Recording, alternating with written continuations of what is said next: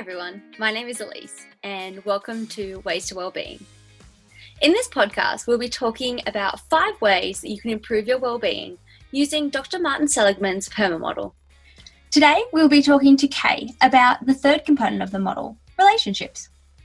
Relationships are an important part of our wellbeing. Our connections with others can give us a sense of belonging, meaning, and provide us with support and good times. So we're going to be talking about the relationships we have in our lives, whether these are with life partners, family, friends, or colleagues. Note that in this podcast, we are focusing on healthy relationships. Thanks for joining me today. Do you mind introducing yourself? Sure. Well, my name is Kay, and I was born and raised in the US and then went overseas to live for just 1 year in Kenya, but met my Australian husband, and that sort of changed everything, really, in many ways. We ended up spending 10 years in Kenya, and then we've been back in Sydney for 16 years. This is our home now. Yeah, and I did, in career-wise, I used to be, in my very first career was a high school maths teacher, but then after living overseas and having children, I wanted to change to be a counselor. So I retrained at the age of 40, went back, took the plunge, and did that. It's more than 15 years now, but it's been a great change for me. And I've really enjoyed working with people to see them make positive changes in their life. So I suppose we'll get straight into it. It sounds like relationships are quite important to you and something that you really value. Why is that? Well, I believe, and I guess my experience is that relationships really fill a very deep need that we have. Like every single person needs others in their life. We really need to know that we're safe and loved, that somebody's got our back, and we also really need others to encourage us, to let us know that actually we're okay, because I think we all really deep down worry quite a bit about, am I okay? Am I going to be loved? Am I going to be looked after? Even as adults, I think these are questions we still have. Yeah, and then what happens in relationship is often we have that place where we can feel sort of secure. That's the ideal anyway. And from that security that we feel, we can often try new things. Like I could never have changed my career without the support of my husband and my children and my wider family believing in me, that I could do something different. And we want to grow and change in our life. That's what keeps us alive. And having those relational supports are really important. So what are some of the things that you can do to either build or maintain good relationships? Yeah, like this is the question, isn't it? It's really where the rubber hits the road. Because it's all nice and good to wish that somebody's got our back. But in a sense, how do we really make that happen?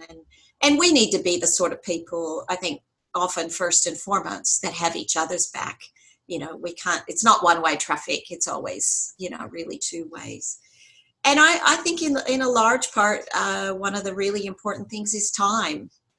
And that's something we're all kind of short of these days. But overall, often time to really invest in the relationship can get quite squeezed out by other things.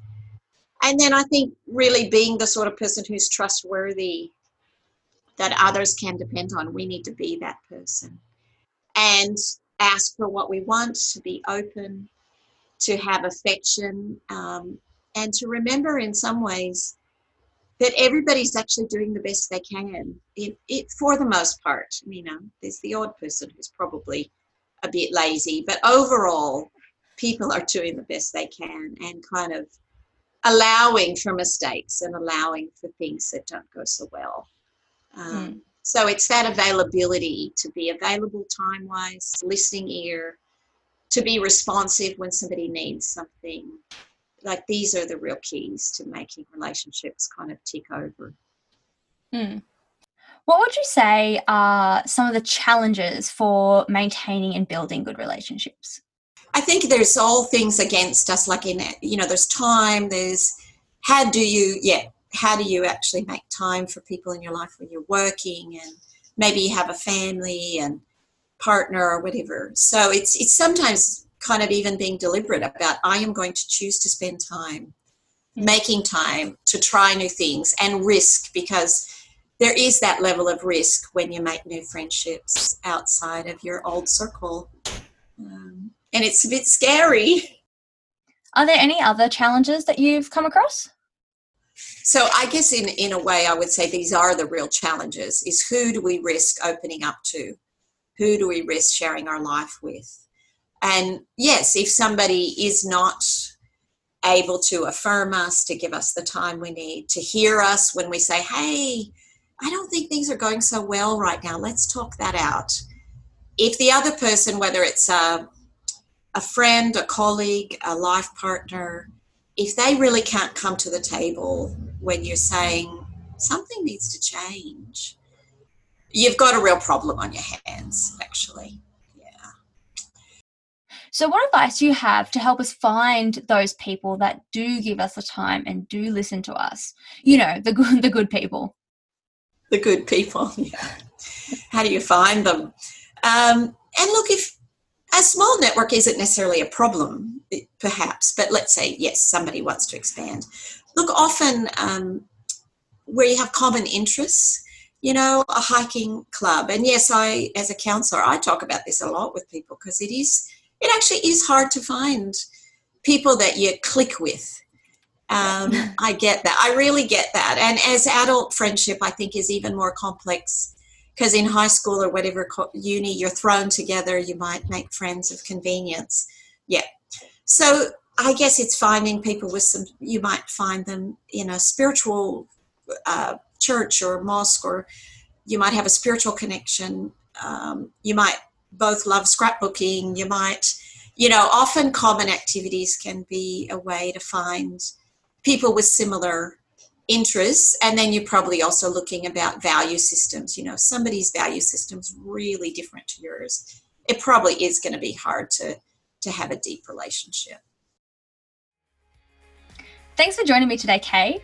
I feel like there is a lot more that we could have included in the podcast, but it was great to be able to focus on healthy relationships and how they can positively influence our well-being. I'm super excited to be having these conversations about well-being with you. If you are too, then subscribe now or follow us on Facebook.